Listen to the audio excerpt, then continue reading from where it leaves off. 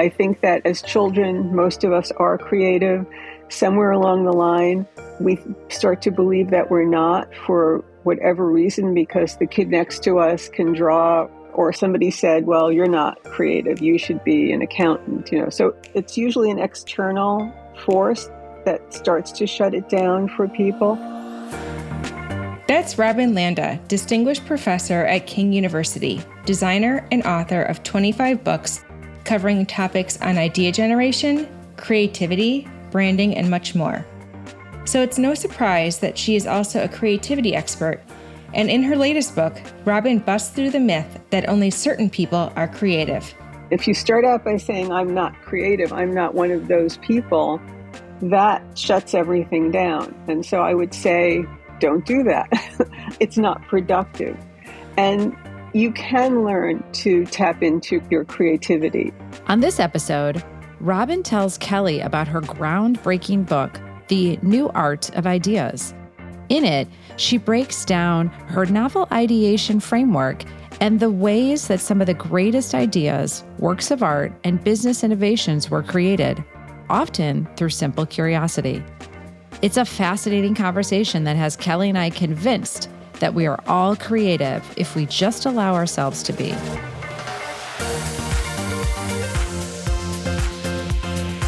Welcome to The Breakout, a show about smashing through life's little boxes and forging your own path. I'm Dr. Carrie Ulrich. And I'm Kelly Gunther. Carrie and I are people and change experts and best friends. We've spent more than 25 years helping organizations navigate change and get the best out of their people. Come on, we know change is hard, but staying the same can even be harder. On The Breakout, we prove that you can escape expectations, and best of all, we show you how.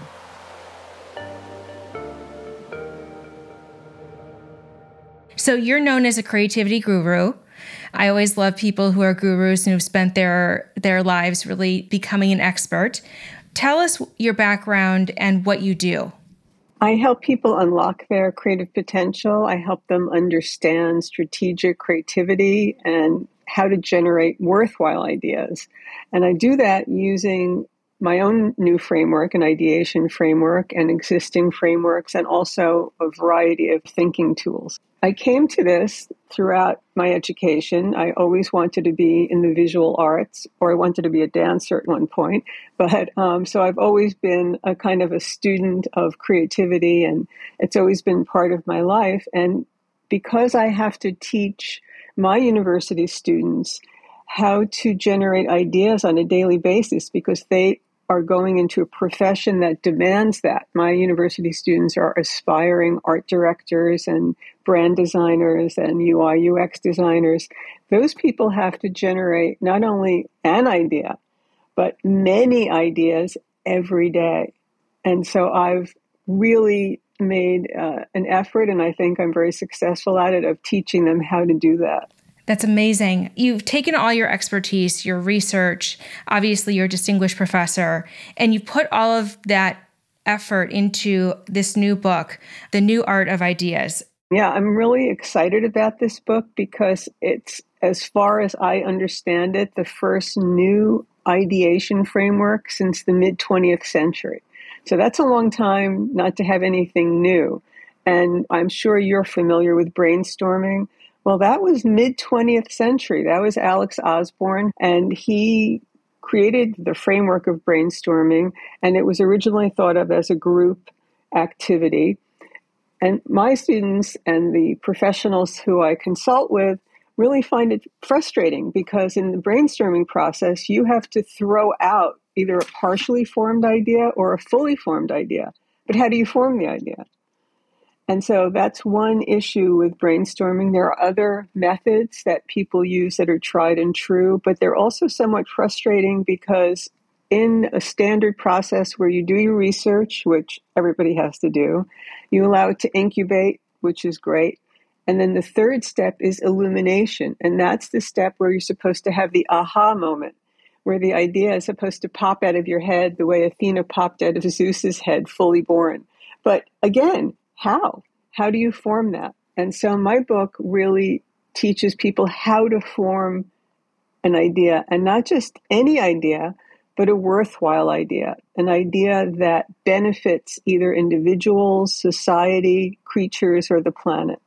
So our show is about breaking away from expectation. I wonder what stops us from being who we really are. That's ultimately what we're kind of trying to solve for. And so from your perspective, what are the things that you think stop people from really being creative or thinking outside the box? Well, first, I think that a lot of people practice negative self-talk. And if you start out by saying, I'm not creative, I'm not one of those people, that shuts everything down. And so I would say, don't do that. It's not productive. And you can learn to tap into your creativity. I think that as children, most of us are creative. Somewhere along the line, we start to believe that we're not for whatever reason, because the kid next to us can draw, or the other kid can play an instrument, or somebody said, well, you're not creative, you should be an accountant. So it's usually an external force that starts to shut it down for people. But you can acquire creative traits. There are people who are naturally creative, and it's their traits that we want to examine. The fact that they're curious people, the fact that they tend to be open-minded, the fact that they're open to looking for possibilities, or they're open to potential in things. They're mindful listeners. They're mindful observers, meaning attentive. They're really looking at something. You don't walk into a room and say, oh, yes, chair, table, person. You're really looking, or you notice color patterns, or you notice shadows. And all of this can be learned. I've taught, literally thousands of people to tap into their creative potential. It's fascinating. There's an assessment that we do as part of, in a lot of ways, leadership development called the Caliper. And one of the traits is idea orientation. And it's really how motivated you are. It measures motivation. It's not to say that someone can or cannot do something. It's really what motivates you. And so when something highly motivates you, it's almost like breathing. It's so natural. And then when something doesn't necessarily motivate you, it means it just draws a lot of energy out of you. You're probably more tired at the end of the day. So Carrie and I are opposites in a lot of those areas. So Carrie, she's always got ideas coming out of her. She loves a white sheet of paper, brainstorming. She's all in. She's got a whiteboard in her office. Whereas me, on the other hand, if you said, we're doing an 8-hour brainstorming session, I'm going to be really tired, and I might even wind up crying at some point. So, well, nobody should do an 8-hour brainstorming. Right. But someone might be more interested and motivated and curious about it. Well, what I would tell you, Kelly, is that it's not you, it's the system. So brainstorming's not working for you. It's not how you think. So don't ever think it's you, it's the system. And that kind of leads itself to the next question I was going to ask you, which is what are some of the popular myths that you've seen maybe around idea generation? What I usually tell people is go to a museum and go to Renaissance rooms, or medieval rooms, or even Baroque rooms, and start to count the number of women artists. And you will be doomed to disappoint. Does that mean that no women were creative thinkers or had any ideas? No, they didn't have access. They weren't allowed to apprentice, to study under practicing artists. They weren't allowed access to materials. The only women artists that we have from the Baroque period are those whose either brother or father were practicing artists. So they had access. So that's one myth, that no matter what, the creativity will come out. Well, that's not true. You need to have access. You need to have the right context. You need to have the right conditions. Another myth is that you have to be born that way, that it's a golden nugget of genius that exists in you and it will come out, and only those people are the creative people. And again, I've witnessed it. I've taught people who are somewhat creative, not creative, think they're not creative. And as soon as you're exposed to the proper tools and the proper context and the proper thinking, you can be creative. It's unfortunate that people do think that they're not when they can be.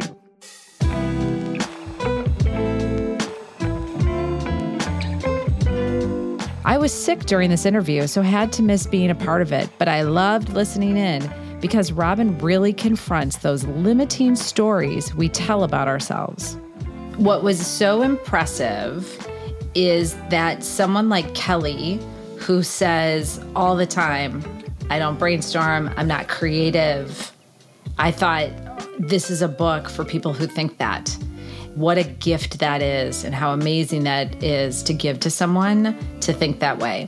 When I met my husband, who's a painter, he is traditionally creative. These are traditionally what we think of creative people. You're a painter, you're a musician, you're some kind of visual arts dancer, something like that.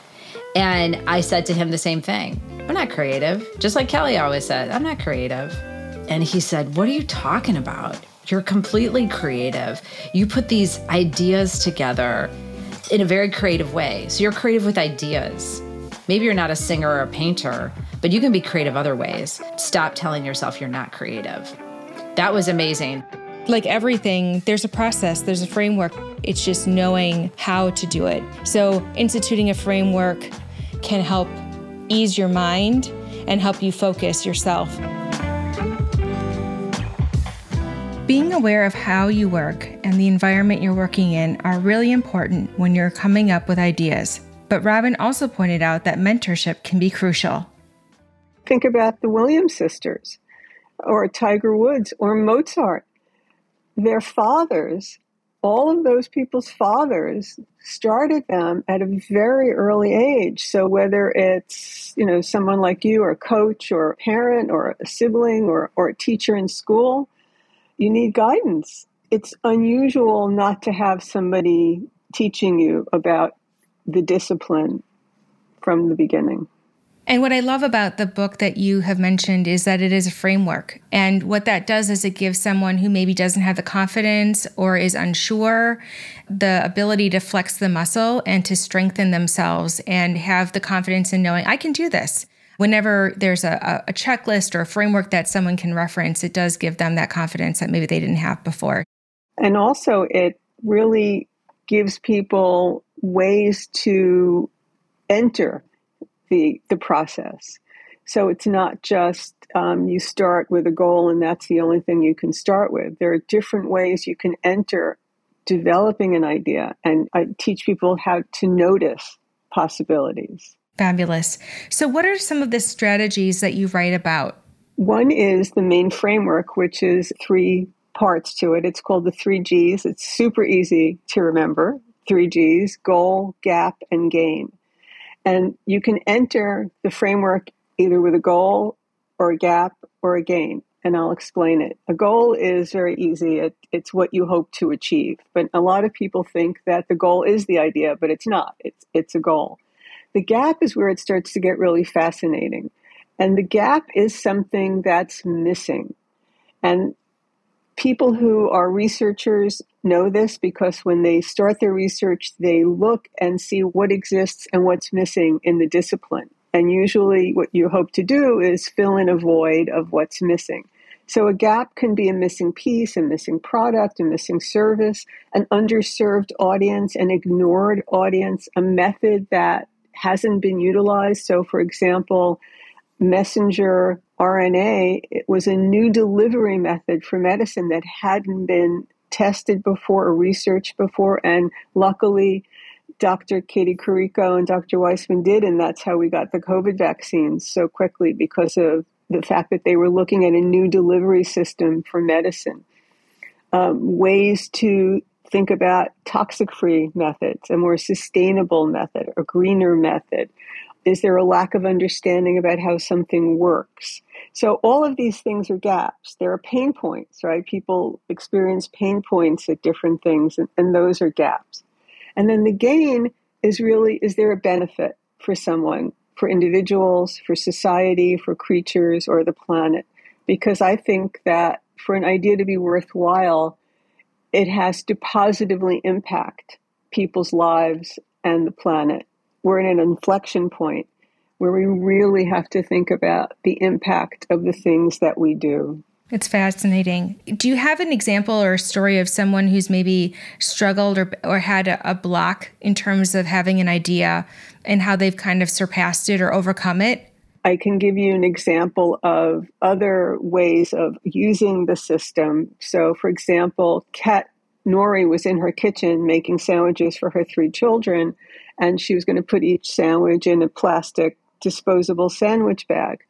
And she thought, this is really wasteful. You know, the sandwich bag goes into landfill. What if there were a sandwich bag that we could reuse many times? And since she was in business of materials, she came up with a silicone sandwich bag that can be used thousands of times. She called it Stasher, and it was so successful that S.C. Johnson bought it from her. I can tell you about other pain points. MasterCard realized that for the LGBTQIA plus community, when you use a credit card or a debit card, it's usually your birth name. Well, it is your birth name, but that's not true name for a lot of people in that community. And MasterCard decided to go to different banks and ask them if they would issue a card using the person's true name rather than their birth name. And that addressed a pain point for that community. And at first, banks said no, and then finally one bank got on board, and then other banks got on board. Fascinating. Oh my gosh. I mean, just the power of the discussion is huge. And when one starts, others tend to follow. So it just takes one. What great stories. So not only is your book about good ideas, it's about ideas that are worth pursuing. So how do you know that an idea is really worth going after? Yes, I mean, I think that you have to decide if it addresses what we call the triple bottom line. So the conventional bottom line is profit. What can I make from this? What's the dollar amount? The triple bottom line is 3 Ps: people, planet, and profit. And so is there some benefit for others, for society, for the planet, for animals, for creatures, other than simply making money?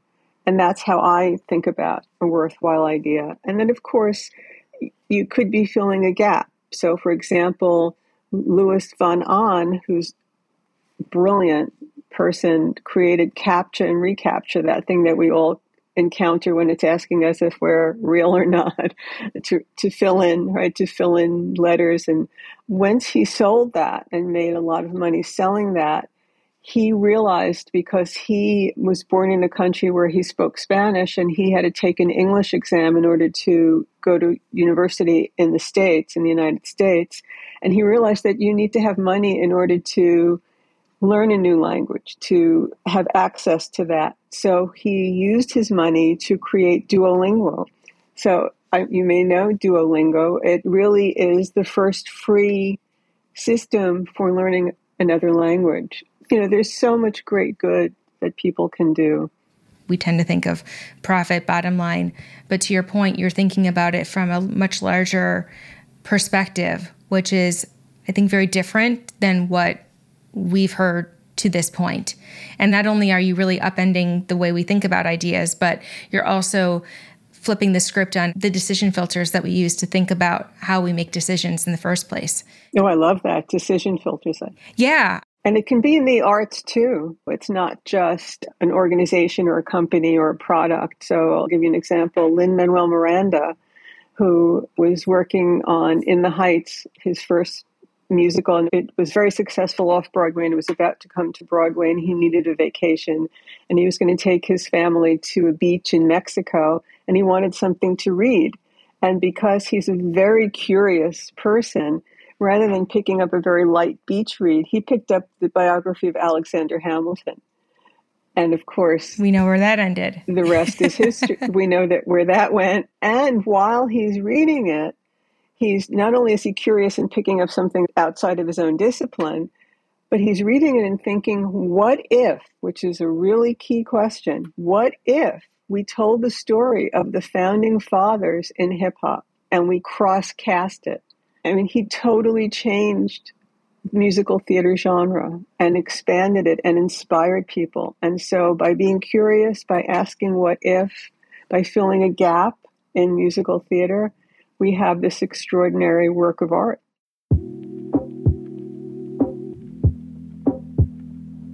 Talk about breaking those expectations of what creativity is. And when you think about the stasher, the Ziploc bag, and replacing that with a reusable, which, by the way, I think most people don't believe that's creativity. You're just solving a problem, but solving a problem is very creative. So that's why I look at you, Kelly, and you are very creative because you come up with issues and problems and you say, well, this is what we could do to solve it.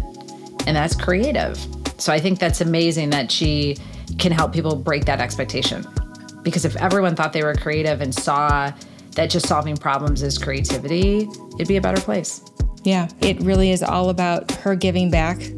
And for her, that gives her immense joy too.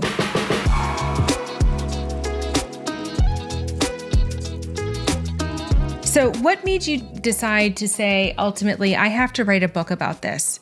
Well, two things happened very in close time. One was Brooke Roderick, who was a student and got an internship at a very prestigious ad agency. And she came back after her first week and said, Robin, I'm on this creative team with a lot of other interns. And the creative director gave us a problem to solve. And I'm saying, we can do this, and we can do this, and we can do this. And the other interns are just sitting there.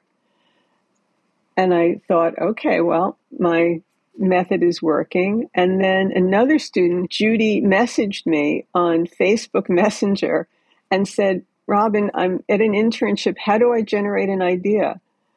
Because she had never had me as a professor, but someone told her to go ask me.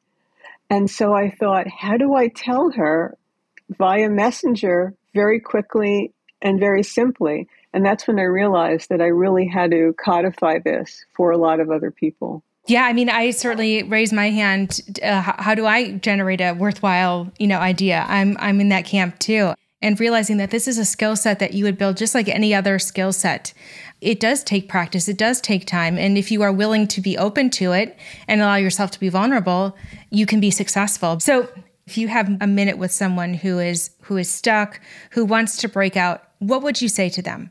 I would say that to start to be curious about a lot of things. So if you think about Lin-Manuel Miranda, he chose a book about early American history. You would think he would have chosen a book either just to relax or about the theater or about music or about lyric writing or about marketing a Broadway show.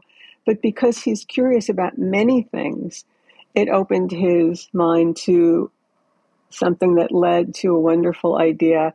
Be open, as you just said, Kelly. I mean, really, you have to be open to new ideas, to other people's points of view. And that takes me to a very important point, which is being open to a diverse and multiple perspectives. So getting input from many different people, an inclusive group, a diverse group, avoiding groupthink is really critical. But anybody can really start to enhance their curiosity, be open to new experiences. Let somebody else choose a film. Let a friend take you to a room in a museum. Let someone else recommend a novel to read. Try a different cuisine. You can just start really small with lovely things in your life. Go around the dinner table and pose a what-if question.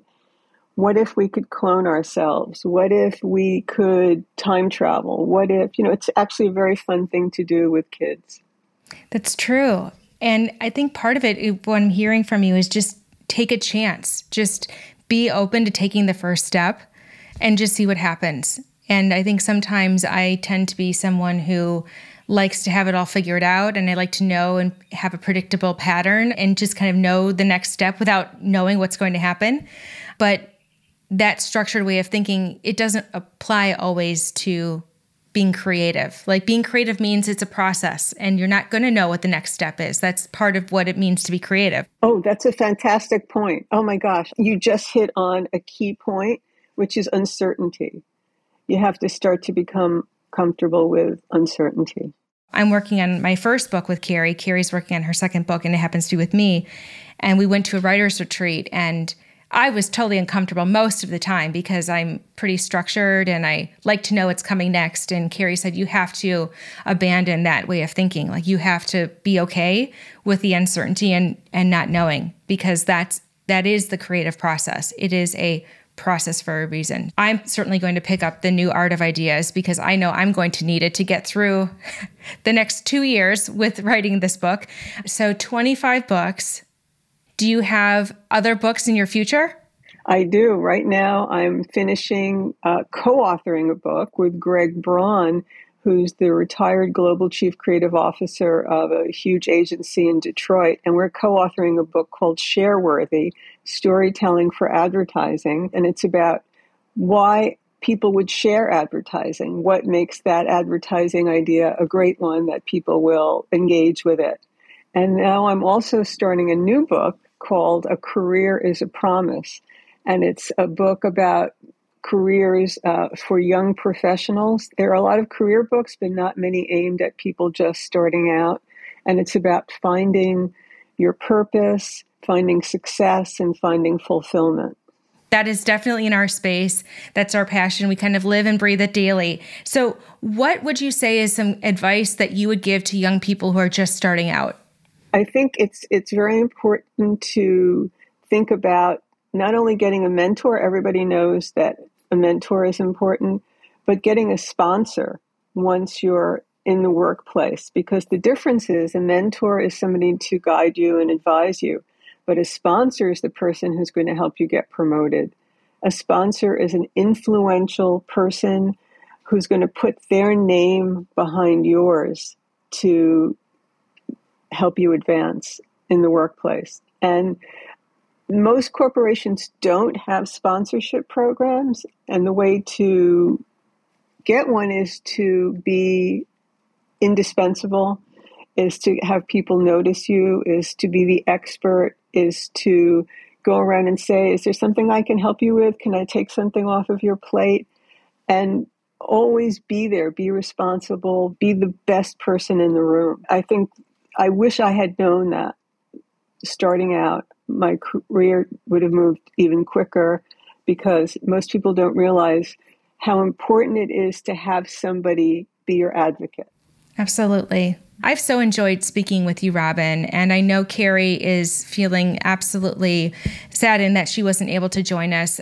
She's suffering from a cold, lost her voice. I know that this is an episode that is near and dear to her. I'm so grateful that you were able to share your story with us. Thank you so much. You're a wonderful interviewer and lovely individual, and I hope Carrie feels better. Thank you so much for this. I'm honored. I was definitely sad to miss this one, but what a great conversation. She takes a topic that I think is, for me, not overly comfortable and makes it easy to understand. And, even after our conversation was over, I'm actually kind of excited to read about it. And I didn't think I'd be interested, excited, or even motivated. I was like, oh God, idea orientation, creativity, I'll let Carrie take this one. But it actually was nice that I was able to talk with her and learn more about it. I just love that she is someone who's still very much in learning and growth mode. She's truly coming from a place of wanting to help people. Absolutely. And Robin donates the profits from all her books to scholarships for students in need. So if you weren't sold on her book yet, you should be now. It's beautiful. If this episode inspired you or made you think, give us a 5-star rating and spread the word. It helps us reach more people who just might need these stories. And don't forget to subscribe to The Breakout so you never miss a new episode. I'm Kelly Gunther. And I'm Dr. Carrie Ulrich. See you next time.